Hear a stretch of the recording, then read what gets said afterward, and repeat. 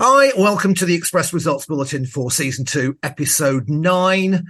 Yeah, you only had a week to cast your vote this time, for which apologies. It does mean that the voting numbers are a little bit down this week, although we do have a clear set of results. We're jiggling around with summer holiday plans, and Nick is hopefully jetting off to foreign climes tomorrow, air traffic control permitting. It will be fine. Of course it will be fine. Where are you going? Come on. You can't say he's off on holiday and then not say where he's going. Where's he going? I want to know. I'm just going to Spain. So somewhere Latin, because you'll be chasing the Latin music that you're so into. Ready to immerse yourself in reggaeton, bomba, boogaloo, and lots of Cardi B, I hope. I go to Barcelona, so I'm just going to listen to a lot of, what's her name? Bad Girl, or whatever her name is, that Barcelona singer that's out currently. Anyway. So, in last place this time, earning -1 points for the 1970s, it's Puppy Love by Donny Osmond. Oh, I know. Malcolm the Break Doctor says, notwithstanding Mike's love for this and for Donny, I'm afraid I really can't stand this song. The worst of 70s cheese. And unlike good cheese, this has not aged well. Asta from Montreal says, I didn't swoon then and I don't swoon now, but Donny the Performer is a treat. While Mark says, not a song I would have imagined I was going to vote for, but actually listening to this, it's really good. I applied the test of imagining it was by someone who I regard as cooler, say Little Anthony and the Imperials, and where I would place it then. And so it's here.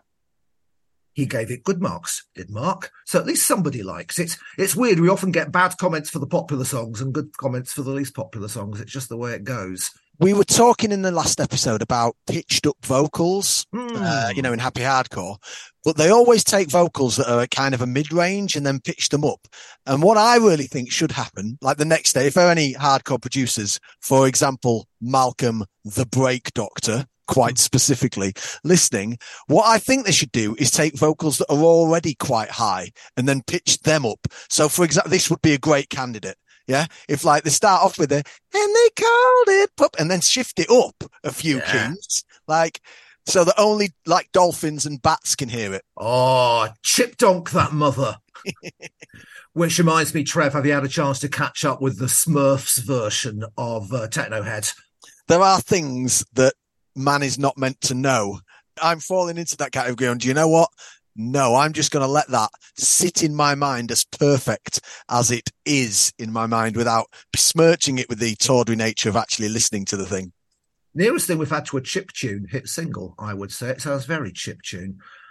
I'm sorry about Donny. That's not the way I would have wished it to go, but hey, into the Met Zone. First up in the Met Zone for the 1960s, The Shadows with Guitar Tango. Mark says, one of you suggested this anticipated Ennio Morricone's spaghetti western scores, but left that as a description rather than a judgment. That's what it sounds like to me too, but I can't think of a higher compliment. And so this slots in at number 1 for me, and I really like the Maya Casabianca version. Side point, The Shadows were almost certainly the UK's biggest instrumental act, but as far as I can find, The Ventures sold a ton more records overall. James, Centuries of Sound, says, incidental music of no particular note, so it's kind of mystifying that this was a hit. I would very much dispute the idea that there isn't much of note pre-60s, of course, though the charts aren't there. And Asta simply says, this is to tango as spaghettios are to penne arrabbiata. That's wonderful. I think the charts are there, though, James. The charts go back to 1952, and we've got sheet music charts going back to about 1946, so it's out there. Obviously, there was loads of good music before the 60s, but I'm not sure that much of it made the charts. Because we're not doing the 50s, we could never really find out in any great detail. Okay. Also in the Met Zone, representing the 2000s, Any One of Us, Stupid Mistake by Gareth Gates. Ed says, it's notable how much better reality show star songs are when they are given proper writing teams and not just lifeless cover versions. Nick is almost smiling. Asta says, Gareth had and has zero presence over here. here being Canada. For that, I am grateful. The best I can say is that this non-apology apology song would work well in a Hallmark movie. While James says, a perfectly acceptable mainstream pop song from a talented but bland singer, which is never going to be a favourite, but I will grudgingly accept it, right up to that key change. We've got an actual apology song coming up in the next episode where the guy takes or the girl, actually in the version that we're going to talk about, actually takes responsibility for what they did. And on that basis alone, it renders it a better song. I am thrilled it's not come last. I would also say that having listened to it again this week, I do take Trev's point that the lyrics are a little bit, oh, she fell on it, Gov. David Williams used to play like a Tory minister, didn't he, in Little Britain, and he used to be giving an explanation for what happened outside the front of his country pad, and it feels a bit like that, doesn't it? It was everybody else's fault but my own that I had intercourse with that person. Yeah. This was our major sticking point with Gareth Gates. Into the top three, earning 1 point. For the 2010s, in third position is Florence and the Machine, remixed by Calvin Harris with Spectrum's Say My Name. Mark says, as you guys said, the problem always has been and continues to be her voice. Something I found vaguely interesting is that in the recent TV show Daisy Jones and the Six, although it was set in the 70s and blatantly inspired by the Fleetwood Mac saga, Daisy's look was a lot closer to Florence Welch than Stevie Nicks. Asta says, I like Florence in small doses. It's a powerful voice, but it only ever operates at full pitchy throttle, and one song at a sitting is enough. While Ed says, I'm still not really sure what this grab bag term EDM fully means. Remixes with this bottom-up approach, taking a pop song and turning it into an upbeat and danceable banger, have worked for decades. What I do know is that the mid-10s was a golden age for it, and Calvin here is in full Willy Wonka mode, throwing popping candy and marshmallows into this already tasty chocolate bar and making something unique and wonderful. Ed likes it. I think the term grab bag to describe EDM is absolutely spot on because it has become this blanket term, whereas EDM initially was for quite a specific set of dance music. And then it's become used by people who don't know dance music to just refer to everything as dance. There's house records getting described as EDM, and it's, music descriptions and genres are meant to make things easier to describe music. And I think actually EDM does the reverse of that. Well, it's a very bland catch-all grab bag term in the first place, isn't it? Yeah. That's the problem. Electronic dance music. You could apply that to anything. You could apply that to one of the songs we've not yet talked about. I agree with our lovely listener who says that it doesn't take a very long, extended sitting down at your desk working of an afternoon listening to Florence to get utterly fed up with somebody discordantly screaming at you. I mean, in very small doses, it is fine. But I also found that. I related to that. I relate to that. There are musical styles that I can't take more than one or two tunes of. Electro swing is one because it's a bit rich. And I think that's the thing with Florence. It's quite a lot. So if you're not a fan, but then isn't that the case with most music? I can't think of many artists that I go, I don't particularly like them, but I would sit down and listen to 3 albums. Yeah. I'll tell you a genre of music I don't get on with, that I can't listen to more than one of, and that is guitar tango. Although, like what you were saying last week, Trev, I went down and turned my Spotify on today and it was still going from last week. So this is a good tip. If you're running late, I've not got time to do this, you've got to iron your shirt and all that kind of stuff, stick Guitar Tango on and suddenly you've got all the time in the world. I played it to my partner Kevin and he felt exactly the same thing. He thought it had been going on for hours and hours and hours. It's just a weird audio illusion. Perhaps they should have played it. That woman in the Flake advert that just got into a bubbly bath. Perhaps that's what she had on in the background. I'm going to put Guitar Tango on, lie back in the bath, eat me flake. I've yet to try it, but I'm thinking the next time I'm ready to lay my woman down by the fire and make sweet, sweet love, I'm going to stick on Guitar Tango so that she thinks my endurance is a lot more than it actually is. You can just imagine the Rango Mariachi band trotting in with the commentary on your capers. any chance we could move this along a little bit?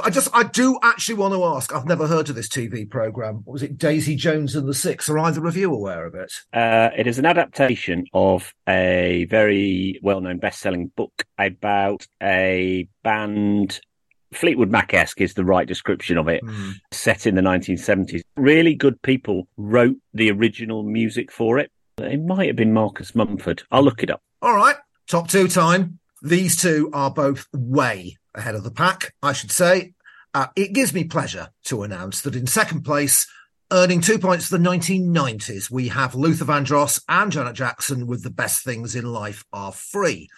Comments don't altogether reflect this, though, because Ed says, weirdly disjointed, yet uniformly bland, and the pointless guest rap, one of the earlier examples, is really jarring.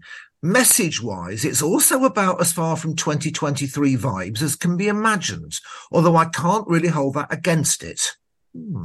Malcolm simply says, enjoyable, though I can't get overexcited about it, while James says, very much not for me at the time, but re-evaluating after listening to Mike, I can really appreciate the cutting-edge house vibes here, though I would still avoid the beery town centre nightclubs that apparently played it.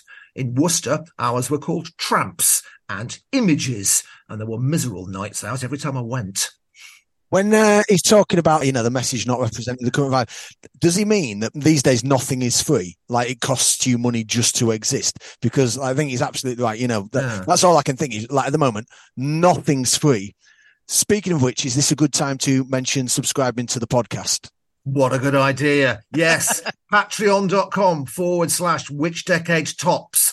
At the moment, we are still eagerly awaiting the supporter that can catapult us into double figures on our Patreon. It could be you. So close to retirement, I can taste it. All right. It will come as no surprise, I would have thought, to anyone listening to this to discover that our clear winner, making it 3 winners in a row this season for the 1980s, Yazoo, don't go.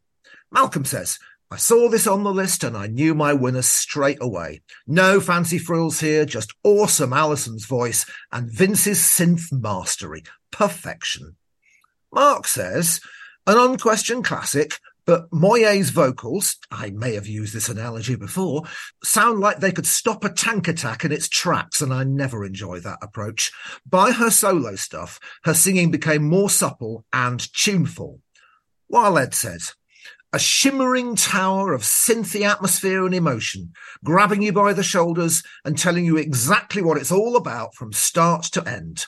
Pound for pound, Vince Clarke must surely be one of the greatest hitmakers of the 80s. You could make a case, couldn't you? The early Alison Moyet and Florence, in terms of their approach to the vocals, are not that dissimilar, are they? I love it when I'm thinking of something and then you say it, because it saves me articulating it and I'm going, do I make that point there? Oh, thank you, Nick. That was amazing. I was literally just sat there going, there's a little bit of a similarity there. Alison Moyet herself, I think, would agree with Mark.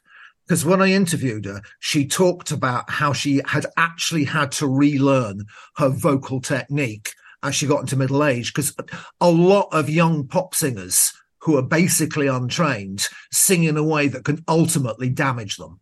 And she knew she couldn't carry on singing like this. She found a new way of singing and she felt her voice had improved for it. And when I saw her live, you could see that. A lot of hit makers become better vocalists long after the hits have dried up for similar reasons, I think. The music from Daisy Jones and the Six, it was Marcus Mumford. He's partly responsible. Phoebe Bridgers, Taylor Goldsmith from the band Doors. So, yeah, this is what I mean. They got some respectable people in to do the original music for it. Might be my sort of thing. I will add it to the ever-growing list of recommendations on my phone that would take me the rest of my life to get through, but I'll add it near the top. Master scoreboard time. There is no change to the master scoreboard this week in terms of positions. So, in last place, still with one measly point, the 1960s. 1 point ahead in fifth place, the 2000s. 5 points in fourth place, that's the 2010s. 7 points in third place, the 1990s.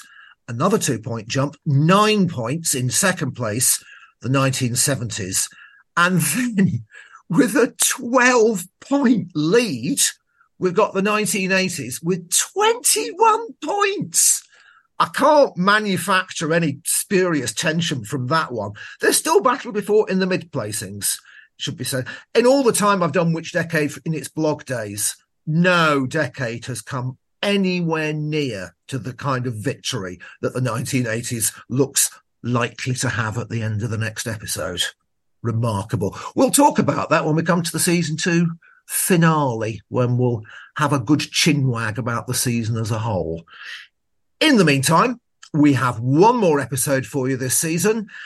That'll be dropping about a week after you get this results bulletin, so that we're not overloading you. So until then, bye from me, bye from Trev, bye from Nick. Bye.